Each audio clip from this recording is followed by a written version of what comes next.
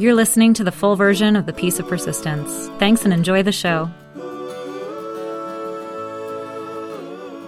Hi, and welcome to The Piece of Persistence, the show where we seek to uncover the keys to happiness and success, one honest conversation at a time. I'm your host, Abigail Wright, and today we get to meet Tony Taylor, pilot, interplanetary navigator, and author. Tony was a space cadet before there was a space program, meaning that his mind was in space while his body walked on the Earth. He decided early on that he wanted to be an astronaut, and fortunately, the space age came along with the launch of Sputnik in 1957 while he was still in high school, and his dream entered the realm of the possible. Knowing that astronauts usually start as pilots, he went to the U.S. Air Force Academy, followed by pilot training, and eventually found himself in Vietnam flying 100 combat missions over North Vietnam through some of the best air defenses the world has ever seen. During that time, he became a war correspondent for his hometown newspaper. The articles he wrote would later lay the foundation for his first published novel, Counters, in 2008, a tale of young pilots, the Red Baron, and a collie named Sub-Lieutenant Sam. After returning home and spending a few more years in the Air Force, he resigned to go to graduate school, finishing with an MS in physics. These experiences equipped him, he believed, to follow through with his astronaut dream, which included becoming the first person to walk around on Mars. After several applications to NASA, followed by several rejections, he decided this was not to be, so he consoled himself with the next best thing, working at the Jet Propulsion Laboratory and Kinetics Aerospace Inc. to navigate unmanned NASA spacecraft through the solar system. He visited, metaphorically, all 8 planets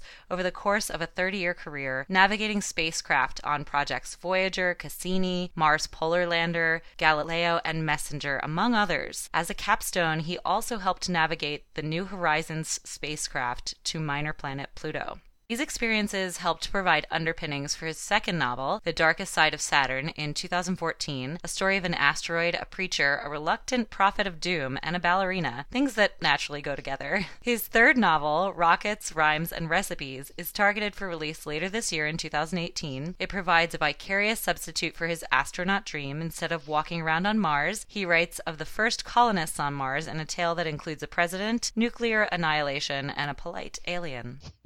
A scientific and objective realist, he nevertheless enjoys evoking the mystical in his novels, salting liberally with whimsical humor. His published works have collected several honors, including the International Eric Hoffer Award, first place winner for genre fiction, and shortlist for the grand prize, the Arizona Literary Contest, Book of the Year Award, the Books and Author Award, winner for science fiction, the Global eBook Award, silver medal winner for science fiction, and various honorable mentions and finalist awards. Tony lives with his wife Jan in Sedona, Arizona. He's proud of his 2 daughters and 2 grandsons. And between travels and tennis, he hopes to produce a few more novels before launching on a black sky voyage into the great unknown. He may not be the only interplanetary navigator in Sedona, land of vortices and UFO enthusiasts, but he is probably the only one who actually worked for NASA. Tony, thank you so much for sitting down with us today to tell your story. I am so excited to meet you.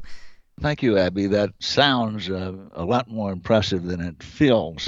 Actually, you've already told everything that I was going to talk about. So oh, great. So we're done. But that's okay. So we're done, yes. Yeah. Oh, one little thing. I've changed the name of my novel that's coming out this year. At least I hope it's coming out this year. I finished editing it and so forth. Now I just need to find a publisher. But instead of Rockets, Rhymes, and Recipes, it's Black Sky Voyage. Ooh. Tony, I remember seeing a replay of this 80s movie called Space Camp as a very little girl and wanting to be an astronaut, although I've never pursued it like you did. Do you remember what inspired you to want to get into space exploration? When I was a little kid, I used to have these dreams of flying and floating, and I wanted to know what it was like to be weightless. And so it was just a kid's dream, nothing profound. I think most kids' desires are probably not profound, but sometimes it just gets them started. And they just stuck in me, and I never changed course. Eventually, I became a pilot, but not an astronaut. It was one of those, tiny little things that you start off with, and somehow it just sticks around, and it somehow guides the rest of your life.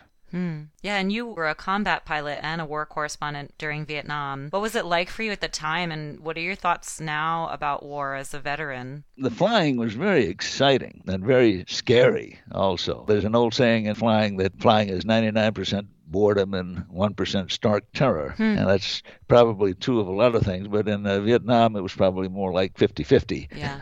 It's the kind of thing you're glad you did, but you didn't like it at all while you were there. For becoming a war correspondent, I'd read the great Ernie Pyle's book about his experiences in World War II. He was a correspondent. The reason it was lying around the house when I was a kid was because one of my uncles had been talked about in one of Ernie Pyle's encounters. Oh, wow. I thought I would try to emulate him, but in any event, my thoughts about war are that, well, does anybody like it? Yes, some people do like it. Most normal people don't. Unfortunately, I think it's part of the human condition, and it's always a waste. We haven't evolved enough yet to learn how to avoid it, and I'm not sanguine about the short term for humanity, but I think the long term is rosy. I don't think we're ever going to completely wipe ourselves out, but we may get ourselves into bad situations. But I think the long term, over the course of hundreds of years, is rosy. We may nearly wipe ourselves out maybe multiple times, but that reminds me of a great science fiction novel by Walter Miller back in the 1950s.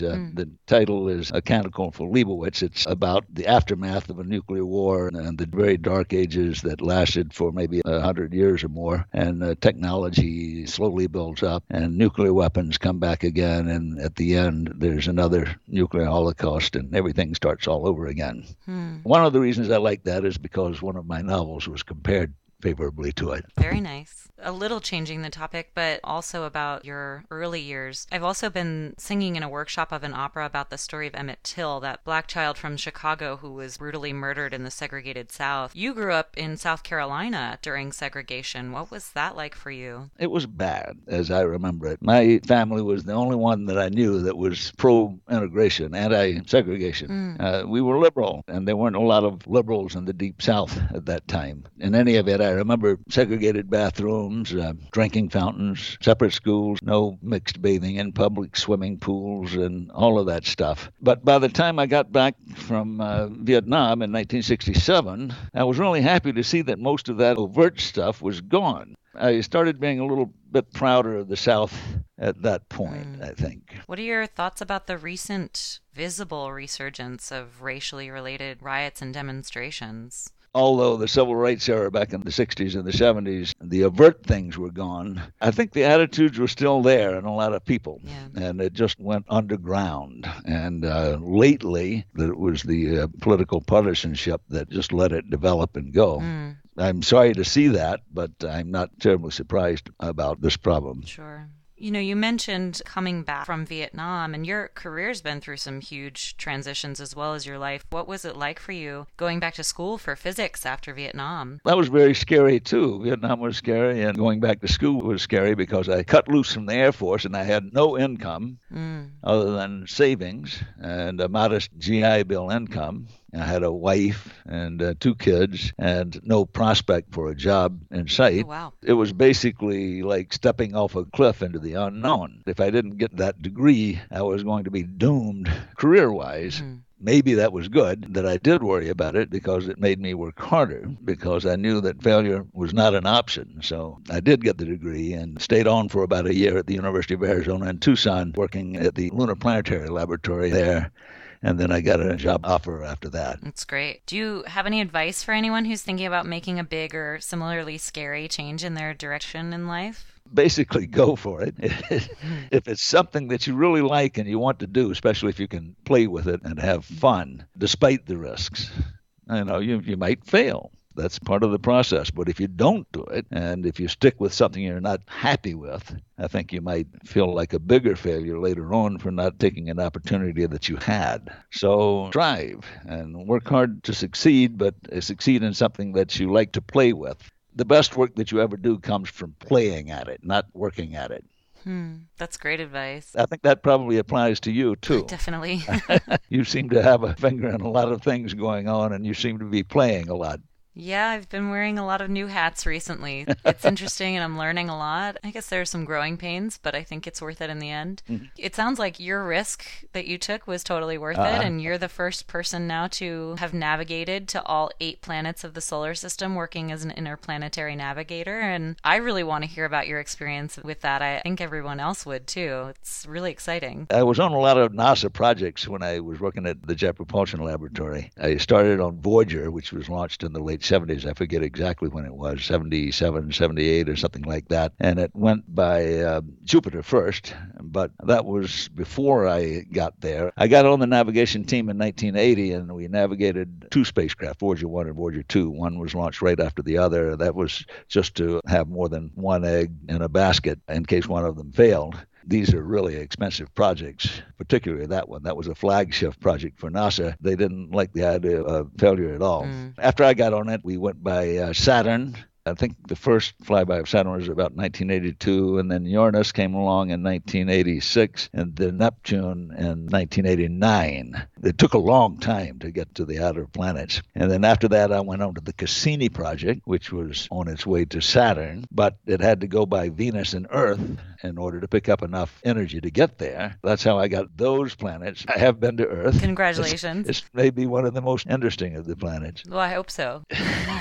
Then I finally got Jupiter after missing it on Voyager. I got a Jupiter on the Galileo mission, and Mars on the Mars Polar Lander mission. I was part of a team that was trying to avoid a navigation disaster for that mission, and we did avoid a navigation disaster, but actually we suffered a different disaster when the spacecraft crashed somewhere around the South Pole of the planet. But that still counts. That was like an imperial metric error, right? Some conversion. It was, and that was part of the reason. One of the spacecraft before Mars Polar Lander, part of the team was using English metric systems, I think. Our part of the team, the navigators, were using regular metric. Things went awry, and that spacecraft was lost. And then along came Mars Polar Lander, where we were trying to avoid that kind of problem, and we did. So at least it wasn't the navigators that bought the bullet on that one. Yeah, that's good.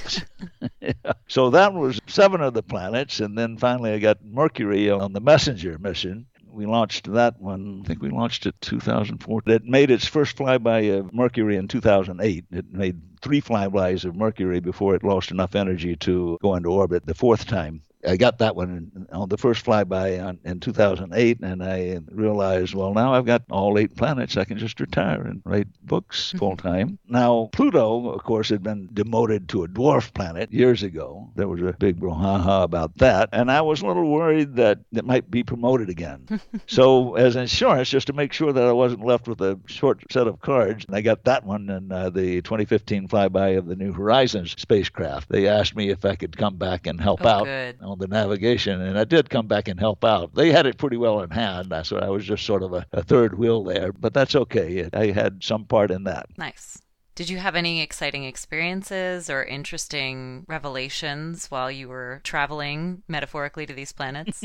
Well, actually, yeah, the title of one of my books popped into my head while I was watching some of the first pictures come down from Voyager of Saturn, from the far side of Saturn. The phrase that popped in my head was the dark side of Saturn. And I said, oh, wouldn't that be a great idea for a novel? Nice. So about 10 years later, I actually started one based on nothing more than that title and that experience, and finally came out with it in 2014. It takes me a long time to finish a novel. I can imagine. A lot longer than most people, because I have a one-track mind. When I get on a project, I can't multiplex. I have to abandon one thing and think about the other. And when I get into that mode, that's the only thing that exists for me. Everything else goes away, which is sort of the opposite of you, it sounds like. You've got your hand in so many projects, I don't see how you're able to do it. But some people are like that. Yeah, I think both tendencies come with different challenges, for sure. Your first book, that started from your experience as a war correspondent? I realized just while I'm talking that a lot of things pop into my head that eventually have something to do with my life later on. Something popped into my head while I was on the way to Vietnam. I was coming from England, and I landed in New Jersey. When I was getting onto a bus, stepping onto the first step, some little idea fell into a fertile part of my brain, and by the time I got to my seat, it had dug its roots in so that nothing short of mind surgery could get it out. And the idea was that I was going to be a war correspondent as well as a combatant. Wow. When I got there, I kept a journal, and I wrote articles to my hometown newspaper, and they printed them. I collected them when I went home, and then years later, around 1995, I decided that I'd fictionalize those articles and weave them into a story, about half of which consisted of real experiences, and about half of it was total fabrication. But true lies. Sometimes fiction can be truer than true life. Interesting. How is that? fiction, you get to sort of go freewheeling. You get to speculate and say what you think things are without having the impediment of political correctness or having to worry about who you might offend and that kind of thing. So I think you can tell the bigger picture of truth through fiction than you can with nonfiction. I've always liked that, especially I think about sci-fi in fiction and in television and film. I think it's interesting because it provides such an opportunity for writers to be able to look at current events or possible future outcomes of current trends without having the closeness of actual reality. So I think that's interesting that you say that. I've always been drawn to sci-fi for that reason. Science fiction writers are the navigators for our species. You know, they look far ahead into the future and they sort of point to where we're going if we don't change things. That's one thing I like about, science fiction. Like, for instance, Aldous Huxley's Brave New World. Back when he wrote that, he had that vision of a world that might happen if we don't change course. The other classic, the one that's sort of paired with that, is George Orwell's 1984, and that's sort of the opposite view, where the world turns into dictatorships, who play mind games with their populations and promote war and have enemies and so forth. That actually seems to be what's happening nowadays. I think George Orwell was one of those long-term navigators of who we are and where we're going. Did you always enjoy writing, and did you think that that's what you might be doing when you retired? There's a favorite quote of mine. I do not like to write. I like to have written. It was Gloria Steinem, the feminist and the columnist, about writing. That quote is also sort of the same way I felt about flying in Vietnam. I do not like to fly in Vietnam. I like to have flown. That pretty well summarizes my feelings about that. I got the notion that I could write somewhere along the fourth grade. Here's another one of those moments. There was a teacher, I'm going to call her Mrs. LaCroix, I think. But in any event, I wrote an essay for her class. She had assigned an essay, and I threw everything I knew into that. Long sentences, big words. I think that's the first time I ever used the word manifest in a sentence, because I had just discovered it sometime in the fourth grade. And it was really sentimental and soppy, but it hit her buttons, I guess, because I think she gave me an A+. Regardless of what the grade was that she gave me, she wrote a paragraph at the top of the paper in red, and it was full of praise. So I think that's the first time that I ever thought, wow, I can write. What do you know? And after that, I got into a science fiction reading phase. Like I said, I read Huxley's Brave New World and Orwell's 1984 and Arthur C. Clarke's Childhood's End and so forth. And I liked this stuff since I was already a space cadet. So I started writing novels way back in the 1980s. But then there was work, and like I said, I'm a very slow writer. But finally I started publishing with Counters, even though I had started writing these books long before. I started publishing with Counters in 2008, and then The Darkest Side of Saturn in 2014, and now Black Sky Voyage this year, if I'm lucky and can find a publisher. Otherwise, I'm going to publish it myself. And of course, I'm always interested in movie offers, so I'm expecting all of the movie people in your circles to query me on my novels. Nice. If you were to choose one to make into a movie, do you have a favorite book you've written and why? Yeah, Darkest Side of Saturn. Basically, I pulled out all the stops. An asteroid, a preacher, two astronomers, ballet, not a Greek but a geek chorus, global disasters, and hymns and pseudo-Bible verses. I had fun. I put in speculations on consciousness and evolution and religion and beliefs. Along with the misery of writing that, I also had fun. I got to design a realistic asteroid orbit and research all kinds of interesting things like the structure of hymns and the nature of Greek choruses, even ancient Polynesian sea navigation of all things. I've got a boat in there named the Hokulea, a boat that recently made a trip around the world. Oh, wow. To raise awareness and pride of the Polynesians for their ability to have settled so much area in the Pacific Ocean back hundreds of years ago. Where can we find and purchase your writings? Counters and The Darkest Side of Saturn are on Amazon and Barnes & Noble and all of the usual online bookstores, and I hope that Black Sky Voyage will be on those also when it comes out. It can also be entered from my website, and a little bit of information about the books on the website, which is blackskyvoyages.com, plural, as opposed to the book, which is Black Sky Voyage. We'll be sure to link it in the show notes for you so people can go to that. You mentioned a couple of times now that writing while you're doing it makes you miserable. What do you think the value is in doing these things that make you so miserable? You find places where you can play, where you can really have fun. I think the value is sort of expressed by the title of your podcast, which is persistence, the doing of things, something that's ahead of you. I mean, there's always a goal ahead of you or some deadline you need to meet, and it's the doing to get to those points that I think are valuable. You know, the nature of space travel is changing so much, and there's so much to look forward to, especially after that recent successful launch of the SpaceX Falcon Heavy.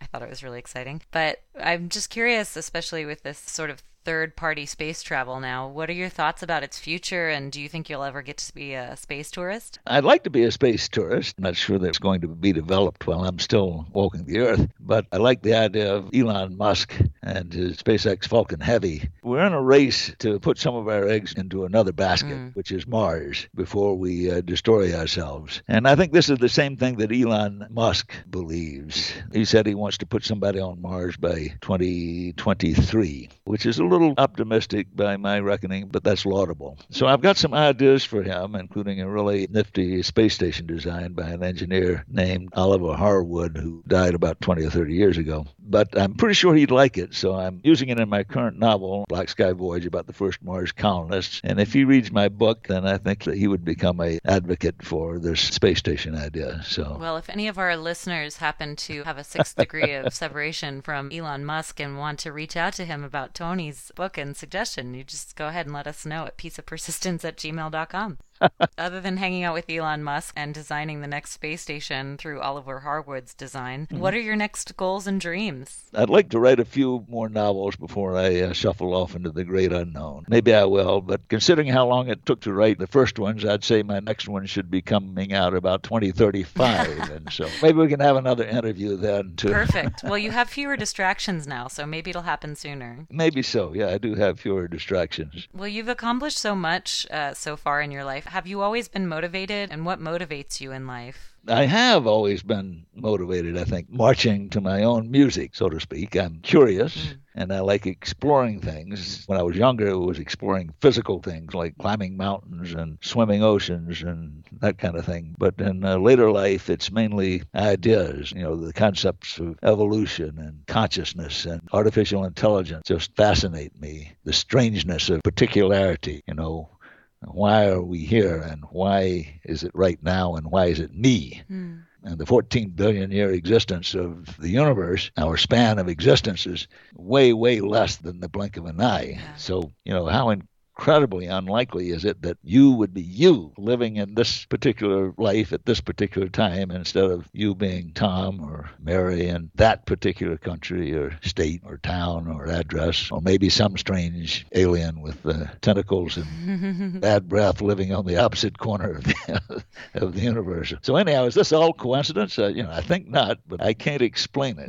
The closest I can come, I think, is adopting Walt Whitman's poem, Song of Myself, where his meaning of myself is the universal I, which is the consciousness of every living being in the world, and probably he would include in the universe if he were writing it today, and how we're all connected somehow.